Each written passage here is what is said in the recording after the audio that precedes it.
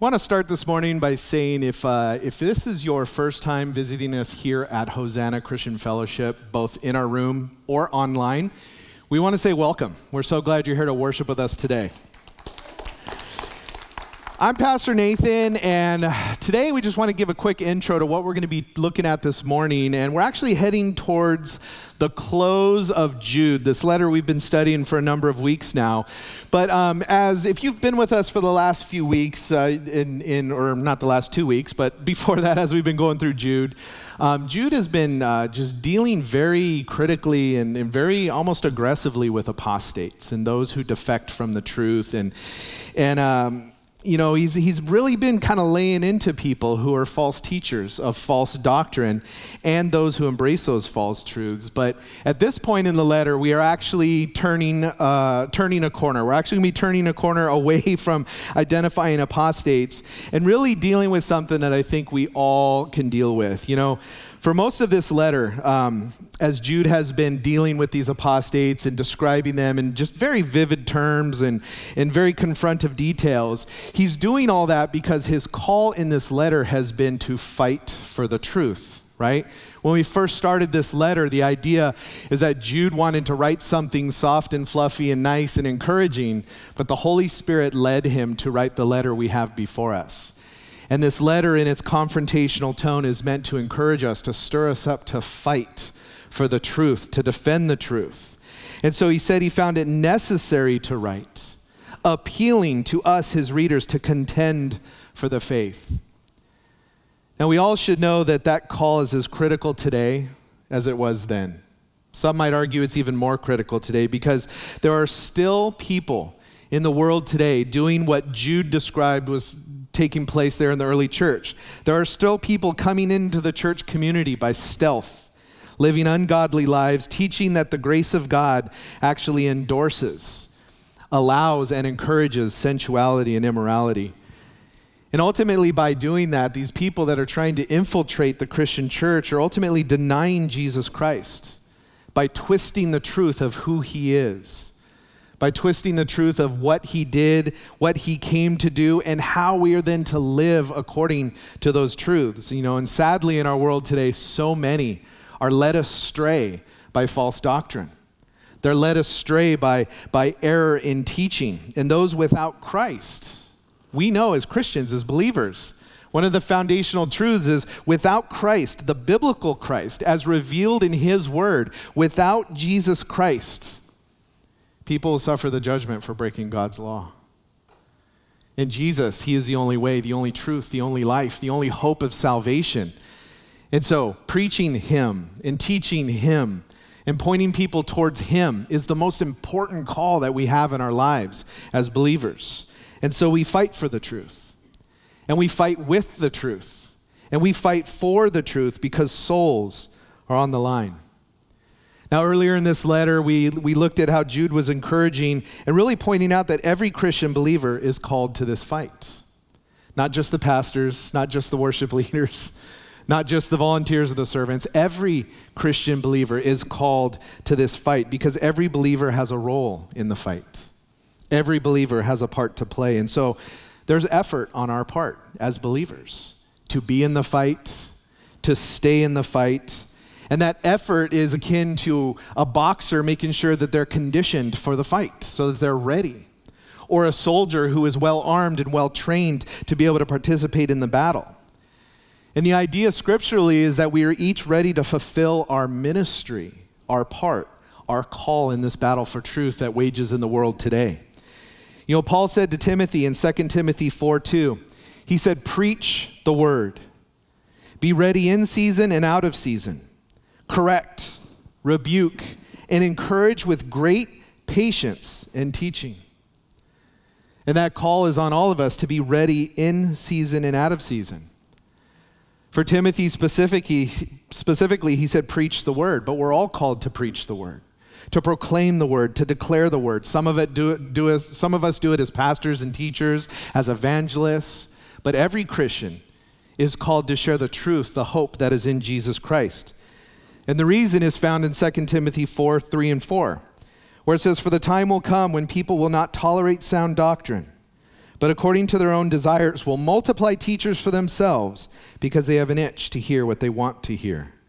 They will turn away from hearing the truth and will turn aside to myths. And this is happening today. It's happening very, very aggressively. And with the advent of technology and YouTube and streaming platforms, wow, false teachers are multiplying rapidly and multiply very easily. And we see that truth is exchanged for feel-good messages, and biblical morality is exchanged for relative morality, and sound doctrine is exchanged for, well, what will attract the most people to our church. But guess what? In this call to fight, sometimes we get tired of fighting. Don't we? We get tired. I'll confess to you, sometimes I get tired of the fight. Sometimes we find ourselves losing our oomph, losing our compassion for the lost in the moments we find ourselves in. Maybe we find ourselves looking out on humanity and saying, they're responsible for their own decisions. Why do I have to be responsible for their decisions? I care that they go to heaven or hell, but why do I have to do anything about it? Sometimes we could just get tired. Sometimes we could get tired. And then, of course, we get tired, we step off the fight, we step away from the fight, and the devil steps right in to beat us up. To beat us up for doing that, we feel worse, we feel even more defeated, find ourselves possibly feeling like failures, frauds, guilty, and alone. Well, as I said, Jude opened this letter with a call to fight, the call to contend to the fight, or contend in the fight. But in verses 20 through 23 of Jude that we're looking at this morning, he really tells us how to stay in the fight when we are tempted to exit the fight. Tells us how to remain strong. You know, of course, we are in the Christmas season, and all of us are going to see a lot of people over the next few weeks that maybe we don't see all the time. Family members, friends, Christmas parties at work, and we're going to be with people that don't know Jesus, that don't have the hope of heaven. And we are given a really awesome opportunity to engage with them, to talk with them, to share with them about the hope that is within us. But the devil is very good at maybe getting into our ears, getting into our heads and saying, you know what, it's just too much. Just go hang out, eat some food. Don't say anything about Jesus. Just back off a little bit. Well, what we're looking at this morning is a great encouragement where Jude tells us how to be ready in season and out of season. How to maintain or reattain, if need be, our passion for the truth. And our passion to fight for the truth, and by extension, our passion to fight for those who don't know the truth, or those who have been led away from it. So that's what we're going to be looking at this morning. I want to take an opportunity to pray real quick, and then I want to introduce the very special worship we have today. But first, let's pray. Father God, we thank you, Lord, so much for who you are and what you're doing and what you've done, God. We thank you that you came to this earth and died on the cross for our sin. Lord, that you paid a price we can never pay, that we can have a salvation we can never earn. And Lord, we love you for that, and we thank you, God. And especially in this Christmas season, as we are coming to the time of celebrating your birth, the time where you came to this earth and clothed yourself in frail humanity, Lord, to live a life of sinless perfection that then would be given to us through faith, attributed to us through faith, Lord, something, gosh, we could never earn, Lord. But that is why it is a free gift. Lord, as we're coming to this time to celebrate, Lord, I just pray, God, that you would speak to us this morning and encourage us, especially those that may be tired of the fight, that may be tempted to step away, God, that we would remember, Lord, you gave everything in the fight. You gave everything. And as our example, we're called to follow your example, and so we pray, Lord, that you would encourage us this morning to stay in the fight, with some practical tools and encouragements on exactly how to do that when we find ourselves wavering in our enthusiasm and our passion to fight for truth. God, we thank you. We love you so much. It's in Jesus' name we pray. Amen. With that, let's go ahead and get into Jude. We are in Jude chapter 1. There's only one chapter in Jude, but verses 20 through 23 this morning. And I want to read it to you for context. It says, "But you, dear friends, as you build yourselves up in your most holy faith, praying in the Holy Spirit, keep yourselves in the love of God, waiting expectantly for the mercy of our Lord Jesus Christ for eternal life. Have mercy on those who waver. Save others by snatching them from the fire. Have mercy on others, but with fear, hating even the garment defiled by the flesh.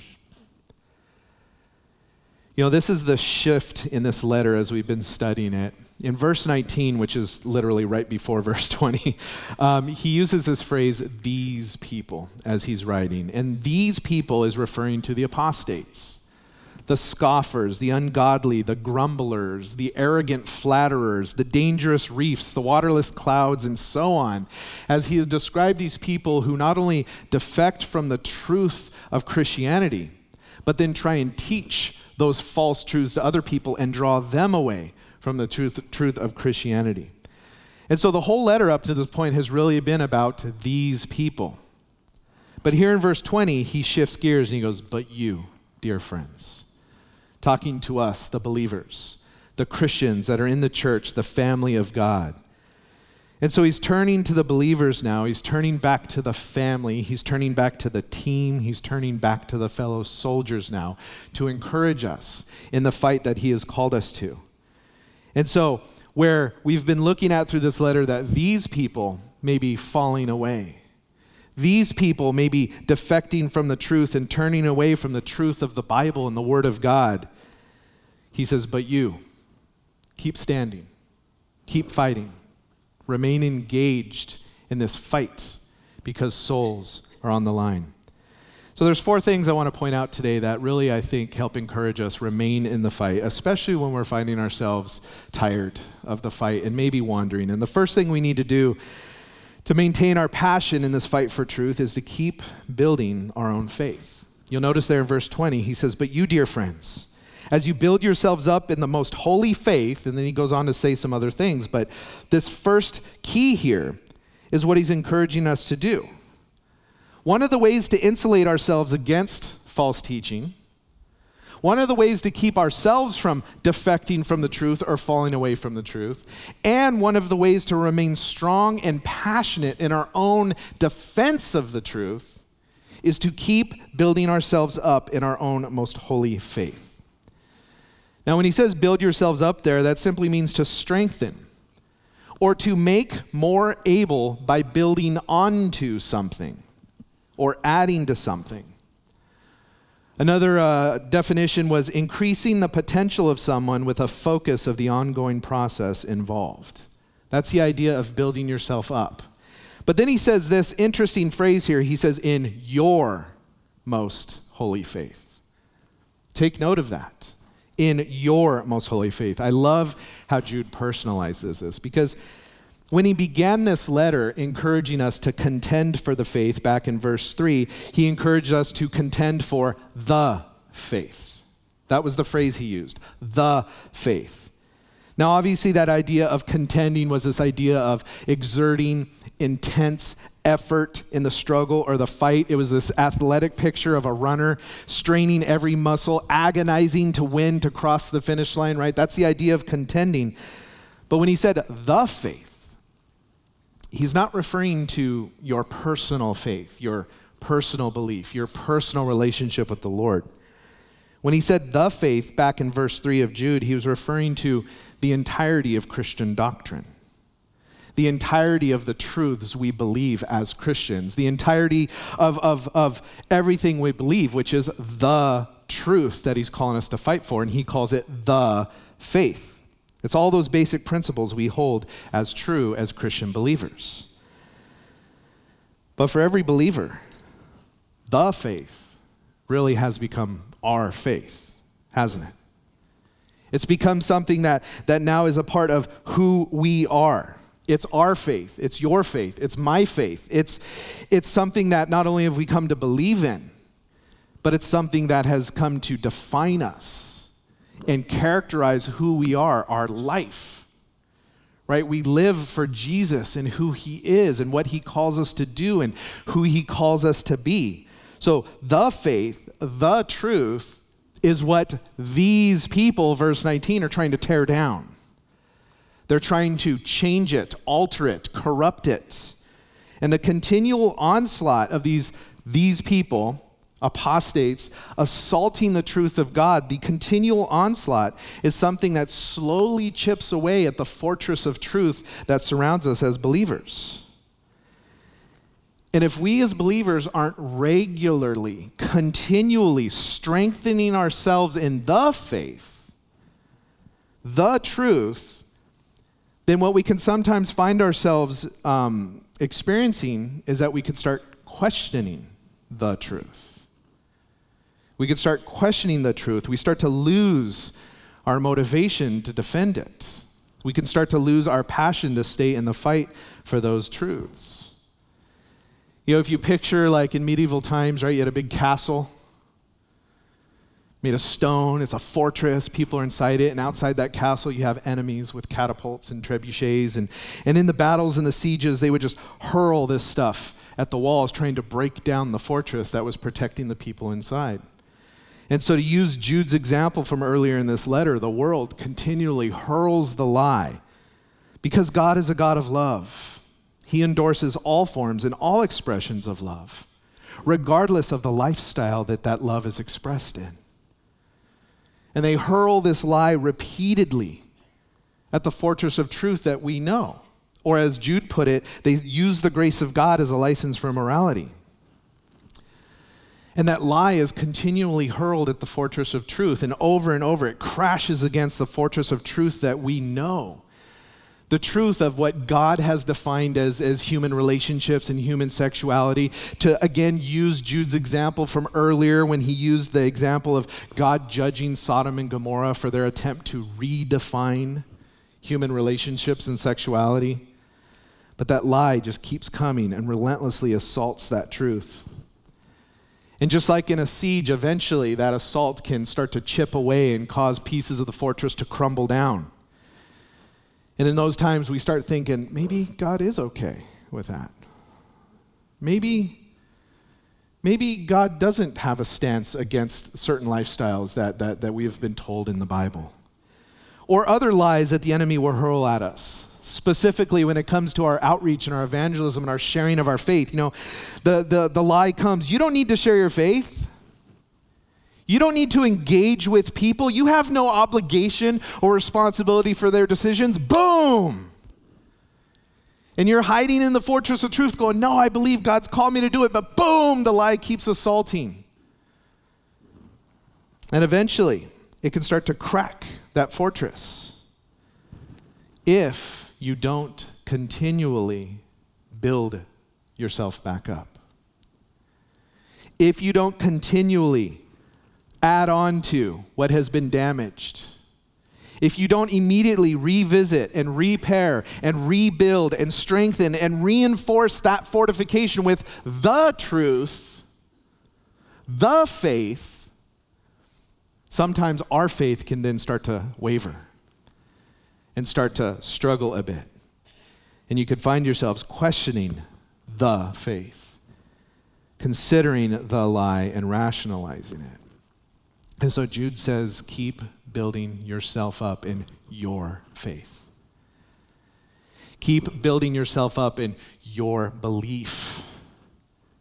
Keep revisiting and repairing and adding on to that which is being assaulted by the world so that you don't waver, so that you don't crumble, so that you don't defect from the truth.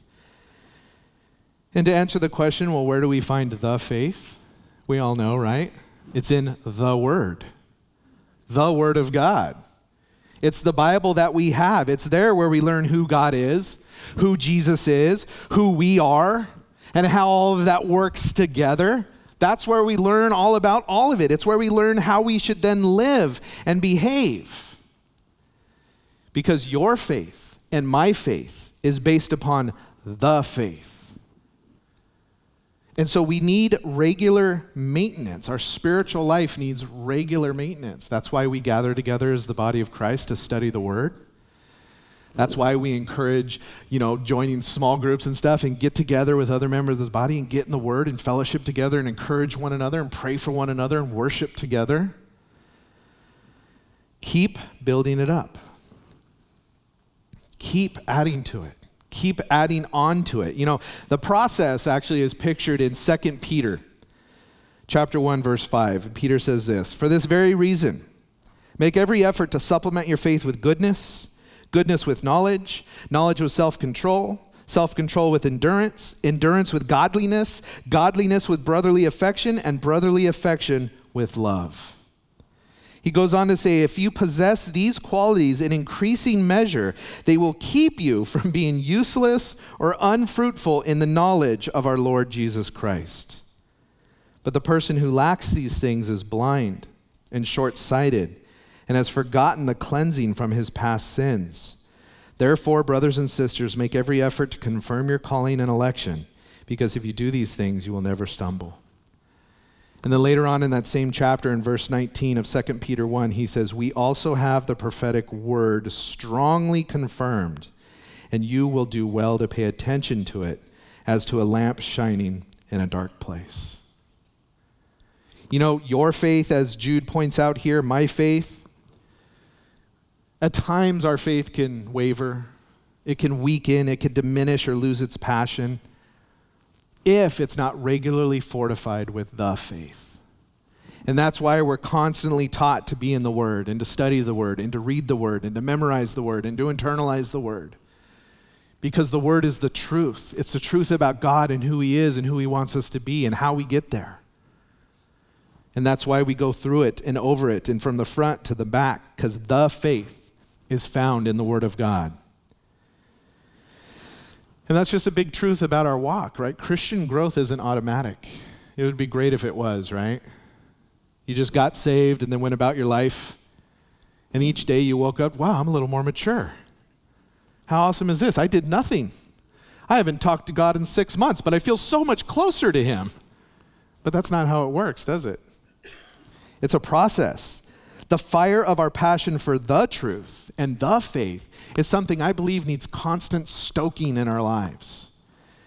And if you neglect it, the fire, the passion, it'll cool off. It could possibly go out. So attend to it, and it'll continue to burn bright. Now, the second thing we need to do to maintain our passion in the fight for truth that we are called to is to pray with intention. Look at verse 20 again. He says right after that first part, praying in the Holy Spirit. Building yourselves up in the faith and primarily by being in the Word, that's the first half of a cycle of communication that God wants with us. When we get into the Word of God, that's God speaking to us, right? You open up the Bible, that's God speaking to you. But when we pray, that's then us speaking to God, speaking our heart, bringing to Him our needs, our wants, our desires, our petitions, bringing Him our fears, bringing Him everything. It's a cycle. And both are necessary to bring balance to our spiritual lives and really to strengthen our spiritual lives.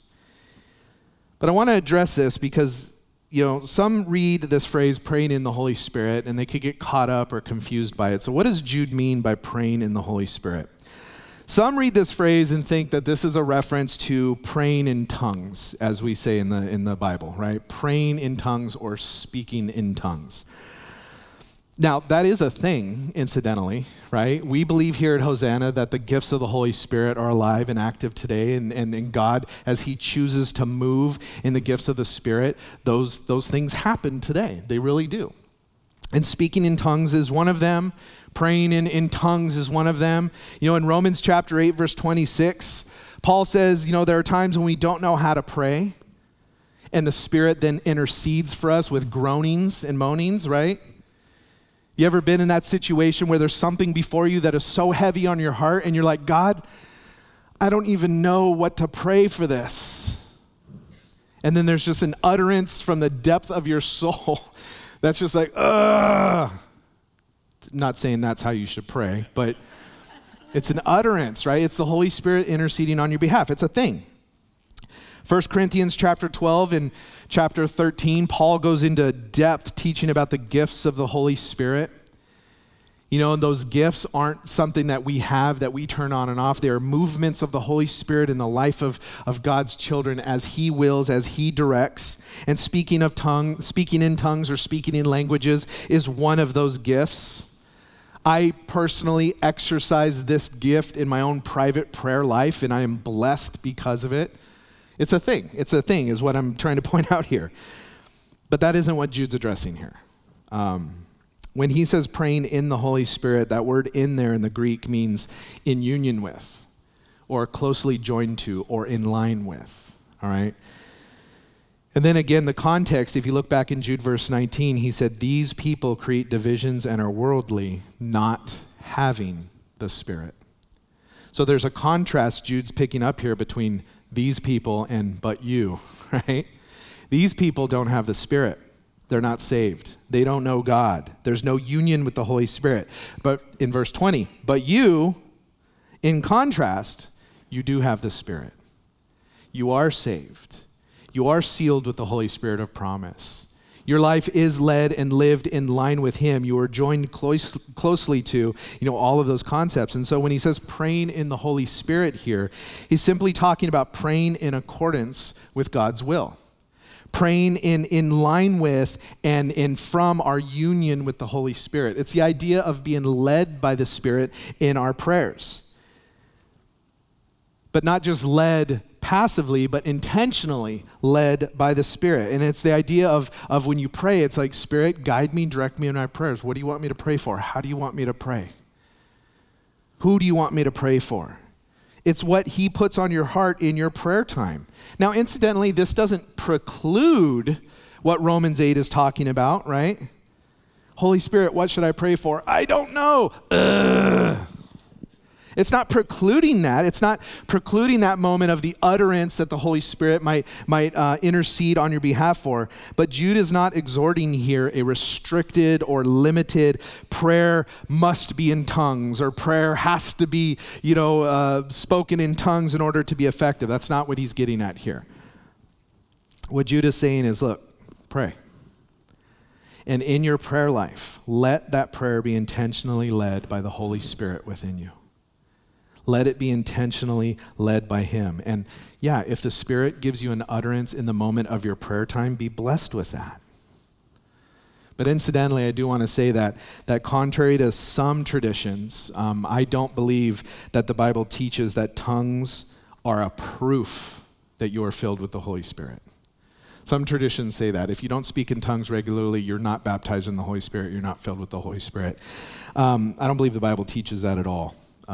Tongues and utterances like that, it's a move of the Holy Spirit in the life of a believer for His will, by His will, for His purpose and at His timing, but it's not something we necessarily initiate or control. It's a gift that we're open to. And it's a gift that we let the Holy Spirit exercise through us as He wills. But the idea here is when we intentionally, regularly go to God in prayer, seeking His leading in His heart on what to pray for and how to pray, I believe when we do that, and that's a regular, intentional part of our life, our faith will remain ignited for the faith. Our hearts will remain in alignment with His because they will then remain connected with His. And because He is passionate about His truth, and He is passionate about the effect of His truth in the world and the effect it has on people's lives, we will be also. Make sense? When we disconnect, that's when I think our heart starts to cool off. And that happens to all of us, myself included, right? We get busy with life, we get busy with work, we get busy with fill in the blank. And maybe we're not in the Word as much as we should be. And maybe we're not praying as intentionally as we should be. And then we find ourselves in these places where it's like, why do I have to engage in the fight? And it's simply God going, hey, I'm right here. Don't disconnect. Come back. Let's talk. Listen to me. Talk to me. Share your heart with me. And when we do that, I believe our hearts remain ignited for the truth. The third thing that we need to do to maintain our passion for the fight for truth, I believe here Jude is teaching, is to keep experiencing God's love. Like look at verse 21. He says, keep yourselves in the love of God. Keep yourself in the love of God. Now what does he mean there? What he doesn't mean is keep yourself saved, because you can't. You didn't save you. So you can't keep you saved. It's impossible. You're saved by God. God saved us. It's his sovereign work in our lives. And really, biblically, our salvation doesn't depend on our effort, right? We don't earn our salvation. We can't lose our salvation. When you're saved, right? 1 John wrote a whole letter about this is how you know that you're saved. And the difference is the nature and the heart of the person and their desire to obey God or not obey God. But earlier in this letter, Jude in verse 1, he said that we are loved by God the Father and kept for Jesus Christ. Right? That word kept means guarded, watched over, protected, or preserved. And then he bookends the letter in verse 24. He says, now to him who is able to protect you from stumbling and to make you stand in the presence of his glory without blemish and with great joy, to him be the glory, talking of Jesus Christ. So he's not saying keep yourself saved, labor at keeping yourself saved. That's not what he's talking about here. He's also not saying make sure you do the things that keep God loving you. That's not what he's saying either. You know, sometimes I talk to people and you may have thought this in your life, you know, gosh, I did this or I didn't do that. I don't know how God could love me. God can't love me. I'm too bad of a person. How can God love me? I don't understand. And they'll ask me that question. I'll be like, I don't know how God could love you either. I don't know how God could love me. Let's be honest, right? I mean, if we're going to have that conversation, how can God love any of us? We're wicked. We're sinful. We're broken people. We're selfish. But God loves the unlovable, doesn't he? God loves the broken. There is no work or effort we need to do that keeps God loving us. Jude is not saying keep yourself in a condition or a status where God is able to love you, because God loved us when we were at our worst. God loved us when we were his enemy. God loved us when we hated him. So there's no work to keep yourself in a place where God could love you, right? The Bible says while we were still sinners, Christ died for us. So God's love doesn't turn on and off. Matter of fact, his word says, for God so loved the entire world, he gave his only son. Then that whoever would believe in him would be saved. His love started first, before we even cared. So there's nothing we could do to make sure, is he still loving me? Did I do enough things so he's still loving me? That's not what Jude is talking about here. What he does mean is keep yourself in a place where you're experiencing the love of God. You know, the love of God towards you and for you, it's a constant, period. It's a constant. But he's saying keep yourself in the path of its effect, if you will. Right? There's a fire hydrant gushing water out. He's like, stay in the path. Don't remove yourself from that. You know, stay in the light. Stay in its warmth. Remain in the place where you're experiencing its effect. Don't let anything come between you and the experience of God's love and favor in your life. Don't step out of light. Don't go back into the darkness. What does this? It's sin. It's disobedience.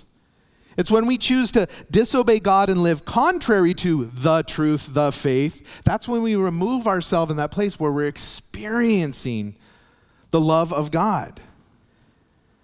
You know, when we maintain a preoccupation with the fact that God loves us, despite us, when we continually reflect on his great love for us and what he did for us and what he continually does for us, our hearts want to live in a way that pleases him. This is what 1 John was all about, right? It says, we know that we are his when we keep his commandments. And you go, well, I don't do that half the time I'm alive. And he doesn't mean keep it perfectly all the time. He means have the intention, your norm, your goal, right? Your regular habit is, God, I want to please you. God, I want to obey you, right? That's the new nature he gives us, and we have a desire to do that. And when we live in obedience, when we're in that place where there's no sin between us and him, we're in that place where we're just freely experiencing all the blessings of God's favor for his children. The peace, the joy, everything that comes from just, oh, God, we're in a good place. And when we live to please him, when we follow our God-given, regenerated, born-again nature that desires to obey him with nothing between us and him, no wickedness, no sin, no selfishness, no disobedience, I believe our hearts then remain filled with a passion for him in his truth. And a passion to proclaim his truth, and a passion that keeps us in the fight. But it's when we remove ourselves from him, we remove ourselves from experiencing his love in our life moment to moment through disobedience, when we exit the light and hide in the dark, well, isn't that when the guilt and the shame pile on? And we say, I can't hand out a tract. I can't talk to anybody about God. I can't share my faith. I'm a hypocrite. Or I don't want to, or forget, right? It's when we remove ourselves from the light and just experiencing the love ourselves that we start to cool off and go, I don't want to tell anybody about it. And so the fourth thing we need to do to maintain our passion in this fight for truth is to keep expecting the future. Look at verse 21. Waiting expectantly for the mercy of our Lord Jesus Christ for eternal life. You know, this ties into the previous point a bit, but when we realize what's coming for us who have trusted in Jesus Christ for our salvation, not judgment, not punishment, not hell, not torment forever, but mercy. Right? And incidentally, that word mercy means leniency and compassion shown towards offenders. Interesting word when we say we're waiting expectantly for the mercy of our Lord Jesus Christ. We're looking forward to that leniency and that compassion showed towards offenders. Why? Because we broke his law. We're all guilty of it, right? We all violated his truth. And it's not that Christ erased the fact that we ever sinned. We did sin. That fact remains, but he took the punishment for it in our place. He took the punishment for it in our place so that we could be forgiven, so that we could be pardoned, so that we could be set free. Hallelujah. And that's what we're looking forward to. Looking forward to that blessed hope of heaven and an eternity with him because of what he did for us. When we remain in that truth, when we abide in that love, when we understand that, yeah, from God's perspective, he sees us and treats us as if we never sinned, we can't help but to live in gratitude. We can't help to demonstrate that gratitude through wanting to please him and obey him and do what he wants and live the way he's calling us to live. And we do it with eager anticipation, looking forward to, or as he says here, waiting expectantly for his return. Because we know that when he returns, it's not to drop the hammer of justice on us. It's not to come down and say, okay, line up, people. Right? When I was a kid and I did something wrong, and I was very aware I did something wrong, the most terrifying sound in the world was my mom's footsteps coming from the other side of the house. And I swear, when I did something wrong, those footsteps were louder and heavier every time. Judgment is coming. But that's not the attitude we're waiting for God to show up in, right? When we're remaining in that place, when we're waiting expectantly for his return, we know that we're waiting for him to come and welcome us. Not to drop the hammer of justice, but to welcome us, pardoned criminals, but now adopted children into eternal life. I cannot wait for that. I don't deserve that. We don't deserve that. You don't deserve that. Sorry if that offends you. But because another human being, another pardoned criminal who considered God's truth worth fighting for, worth preaching, worth declaring, worth proclaiming in one way or another, because some other person who was pardoned from their crimes by the love of God Almighty decided to proclaim that to you, to share it with you, to give you a tract, to talk to you about Jesus, to share the Bible with you, something, some way, that when the time was right, I believed and I was saved. And you believed and you were saved. What great mercy we have apprehended. What great hope lies before us. And what great love has been lavished upon us that we should be called children of God. So when we keep building our faith, keep praying with intention, keep experiencing his love, keep expecting the future.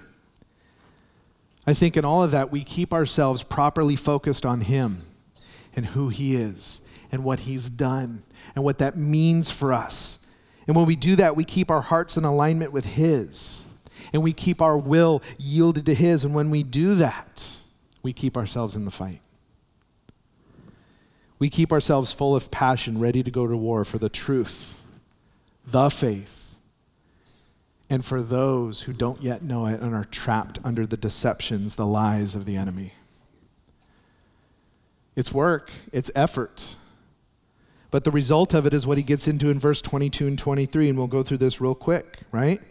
Have mercy on those who waver. Save others by snatching them from the fire. Have mercy on others, but with fear, hating even the garment defiled by the flesh. He's talking again about those he's been talking about through the whole letter, the apostates, those who have left the truth, defected from the truth, those who have denied it and are now twisting it and corrupting it. Those that he said earlier in Jude are still even participating in the church community and showing up to church and coming to the events, but they're embracing false doctrine and being led astray. Jude's saying here, don't write them off. Don't write them off, which is super easy to do. It's really easy to get selfish. It's really easy when we're tired, especially, to say, you know what, they made their own decision, forget them. Let them go. We don't want them here anyways. They're too difficult to talk to. I just like talking to Christians because we agree on everything. I don't like apologetics. It's too hard. Jude says, don't do that, because God didn't write you off. God didn't write me off.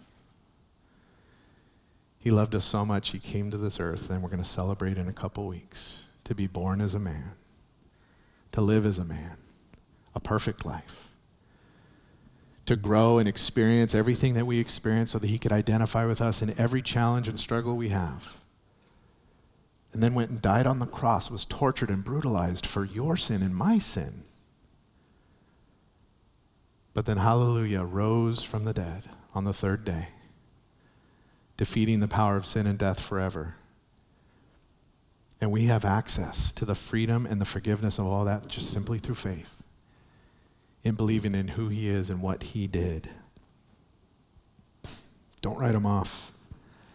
Often it's those who are the greatest enemies of the church are the ones that become its greatest proponents, right? Can you think of one maybe in the Bible? Paul the Apostle, who was once known as Saul, ended up writing most of what we have as the New Testament. So stay in the fight. Keep yourself in the battle. Pray for the lost. Pray for how God would want you to reach them. Pray with intentionality. God, what do you want me to do? What do you want me to say? When do you want me to say it? Stay in the word so that the lies of the world, as they're being hefted against the truth that you know, stay in the word so that the fortifications of the truth are continually built up and you don't start to go, maybe I should entertain that lie. No, God's truth is solid and I don't need to waver from that. Stay in that place where you're experiencing the love of God, where you're regularly thinking about and reminded of what he did for you and the lengths he went for you, that you would be saved. Think about, as the Bible says, that he knows you so well, he knows how many hairs are on your head. I don't even know how many hairs are on my head. Some of us are going, well, I know I'm losing some. And that happens. The Bible says we're the apple of his eye. Do you know what that means? Have you ever stared so intently into someone's eyes that you see your own reflection in their eyeball? That's intimate, isn't it? That's close. That's what it means when it says we're the apple of his eye. That he's not just passively, oh yeah, okay, you're my kid, cool. No, he knows you, he loves you, he hears you. And we think, well, of course, I'm his child. No, he loved you before you were his child. And he did everything possible in his power to reach you with the truth of how much he loved you, the state of your sin, the judgment that was coming, and how he paid the price for it so that you could be forgiven. That's what we celebrate at Christmas, the beginning of that whole story. And so don't write them off. He points out a few different types of people here, those that are wavering, right? And he goes, have mercy on those who waver. It's interesting, that word wavering there means people who are hesitating or think that something might not be true. Right? There are people who want to know God and are seeking God and seeking his truth, and so they're reading everything and they're listening to every YouTube video, and guess what? In this journey, the devil's doing everything he can to throw false truths at them to get them off track and to start thinking, oh, yeah, Jesus was Lucifer's brother, that's right. No, that's not right. Oh, well, he was no, that's not right either. The truth is in his word, but they're wavering, they're hesitating, and sometimes they go, well, I like this part of the Bible, but I don't like this part so much, so we're going to just throw that out. And no. The whole truth, the whole counsel of God's word is true. Incidentally, these are the ones that the false teachers love to go after because they're easy pickings. But he says, have mercy on them. Have compassion on them. Don't criticize them. Don't condemn them. Don't write them off. Don't put them down, but evangelize them. Keep sharing the truth with them. Be willing to answer their questions, or at least point them to the answers to their questions. There's so many good resources in the world today that are solid and biblical. Be ready. Like Pastor Mike's ministry with Bible Thinker. I love that ministry because, man, he does all the work. And I just get to go, hey, go watch that video. Right? I have this really difficult question. Well, I have a friend who did a 6-hour video on that. Go watch it. There's resources. Use them, people. Use them. But then when he talks about saving others by snatching them from the fire, and mercy on others but with fear, these are the people that aren't necessarily wavering. These are people that have just outright left and outright, checked out. Maybe, came to church for a while, but they said, no, I'm just fully embracing these false truths, and don't write them off either. Sometimes you got to snatch them from the fire, right? This harkens back to the Sodom and Gomorrah example, right? You go back and read that story, and Jude used it earlier. What did the angels do in Sodom with Lot? They confronted Lot. They said, hey, dude, you need to get out of town now. And you go read the story, and Lot was like, yeah, but I kind of like it here, and I want to linger, and well, but, and then, it says they took him by the hand, and they let him out before the fire fell. So as we're out sharing with people, there's some people that we're going to be delicate with and compassionate with because they're just kind of hesitating, wavering. It's like, okay, let's patiently answer those questions and deal with that. And there's others we're going to confront very, very, very boldly. It depends on the condition of their heart. For some, let's watch this video together. Let's do this. For others, dude, your house is on fire. It's not fine. You got to leave now. But either way, we're engaged. We're engaged in the fight. And so if you've lost that feeling this morning, or you feel like you're losing your passion to stay in the fight, you found yourself kind of cooled off and going, someone else will talk to him. I don't need to. As a matter of fact, I don't feel like I have to. Well, there's hope for you. Because when we come to that place, and I was recently wrestling with some of this and going, God, what is wrong with my heart right now? And the Lord is so faithful. We can even come to him and say, God, I don't care about the lost right now. And he doesn't write us off and kick us out. But when we're honest and we come to him and say, God, something's wrong with my heart. Can you show me how to fix it? What's really neat is then the next day you sit down to study Jude chapter 1 verses 20 through 23. And what does he tell you? Hey, keep building your faith. Hey, keep praying with intention. Hey, why don't you keep experiencing my love? Hey, why don't you keep expecting the future? Because when you do these things, your heart turns around. Our heart is so desperately wicked according to the Bible. It lies to us. We feel this one day, we feel something else the other day, but the truth never changes. And the truth is that God loves every single person on this planet and wants them to know him. And he wants to give you and me that same heart, and that heart that we would carry with us every day, his heart, not our own, his heart. When you do these things, I promise, your heart will align with God's, which is his intent, and his cares will become your cares. His desires will become your desires. Now, if you're here this morning and you're doubting or you're wavering when it comes to the truth of Christianity and God, maybe you're wandered away all completely, right? You're like, I'm just embracing some false teaching and I don't care. Maybe you don't even know it's false teaching, but I believe the Holy Spirit is speaking to you this morning about the truth of who he is. You need to come to Christ today. Christ is calling you today. He loves you. And we here at Hosanna love you enough to say, look, without Christ, you will suffer the judgment. Without Jesus, as revealed in the Word of God, who he is, God the Son, the second person of the Trinity, who came to this earth and lived and died for you on the cross, was resurrected, and is now seated at the right hand of the Father in heaven, praying for you today. Without him as your Lord and Savior, there is no hope. That is true. And you need to receive him this morning. So bring him your doubts. Bring him your fears. Bring him your fears and your rebellion and all of it, and confess it to him and give him your life. And start that process of building yourself up in the most holy faith. Praying, filled with the Holy Spirit in a way you've never experienced before. Experiencing the love of God in whole new, fresh ways as you grow in your relationship with him. Expecting his return as he comes for you, his child. Amen? Let's pray. Father God, we trust you, Lord, and we love you. We thank you, God, so much for who you are and what you've done. God, you are so faithful, even when we are faithless, Lord. God, you are so dependable, even when we are flakes.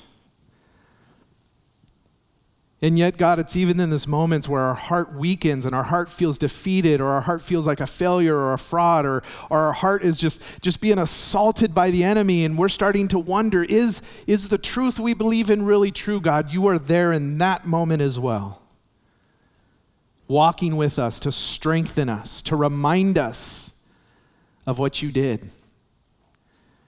And especially, Lord, as we're in this Christmas season and reflecting and remembering and singing worship songs and all this stuff about who you are and what your birth meant. God, let all of that remind us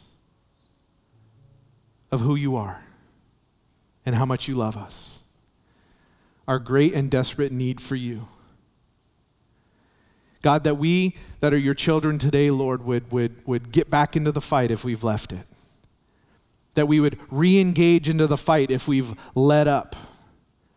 And that, God, we would recommit to these habits of building ourselves up in the Word and studying it and praying with intention, Lord. Living in obedience, Lord, denying sin, walking away from sin, that we would remain in that place of experiencing your love and your favor, God. Lord, with great expectation that if you return today, it would be the best thing because we're not doing anything wrong. But instead, God, we're full of your heart and your passion and your zeal and your love, especially for the lost. And that, God, we would be people who go forth to preach the gospel, to be ready in season and out of season with the calling you've laid on our lives, to hand out tracts, to have conversations, whatever it may be, God, but to be a light for Jesus Christ in the sphere of influence you've given each one of us. Lord, we thank you and we love you. And right now, while we're praying with heads bowed and eyes closed, if there's anybody in this room this morning, God has spoken to you about your need for him. You know, the Bible says that every single human being has fallen short of the glory of God. We have all sinned. People who have put their faith in Jesus aren't perfect, aren't better. They're simply saved and forgiven. And if God is speaking to you this morning about the truth of who he is, God Almighty, who died for your sins, and the Holy Spirit has been speaking to you about your need for forgiveness, that you need to repent of your sin and receive him as your Lord and Savior this morning, while we're praying, I just want you to raise your hand in your seat and say, yeah, I want to receive Jesus Christ this morning. He has spoken to me. I need to be saved. I need his forgiveness. If you're watching online, obviously I can't see you. But if you want to receive Jesus Christ this morning, just simply type into the chat there, whether you're on YouTube or our other platform, and just say, I'm receiving Jesus Christ this morning. I need forgiveness. Because God is here to do a work, and he came to this earth to do a work, the work of salvation, to save our lives. So anybody in this room, God is speaking to you this morning, just raise your hand where I could see it. Let me pray with you. And if you're online, please let us know in chat. So let's pray. Father God, if you want to receive Jesus this morning, pray this with me. Father God, I believe in the truth of who you are. I believe that you came to this earth to die for me. I believe that I've broken your law. I believe in the truth of your Bible and your word. And I ask you, God, to come into my life and to be my Lord and Savior, to be my master, to be my teacher, to guide me and to direct me into all truth. Keep me from falsehoods. Keep me from lies. Help me to know you. Teach me how to build myself up in my faith by studying your word. Teach me how to pray with intention, connected with the Holy Spirit. Teach me how to remain in the place of experiencing your love daily. And teach me, Lord, how to live expectantly for your return. Thank you for loving me so much. Thank you for forgiving me for my sin. Thank you for coming into my life and saving my soul. In Jesus' name I pray. Amen. Well, God bless you guys. We are going to close in a few more songs of worship, just celebrating Jesus and who he is. I encourage you guys to just hang out with us as we're blessed with the worship here with Dennis and his band. But most importantly, keep loving Jesus, keep preaching Jesus, keep living for Jesus. Amen? All right, God bless you guys.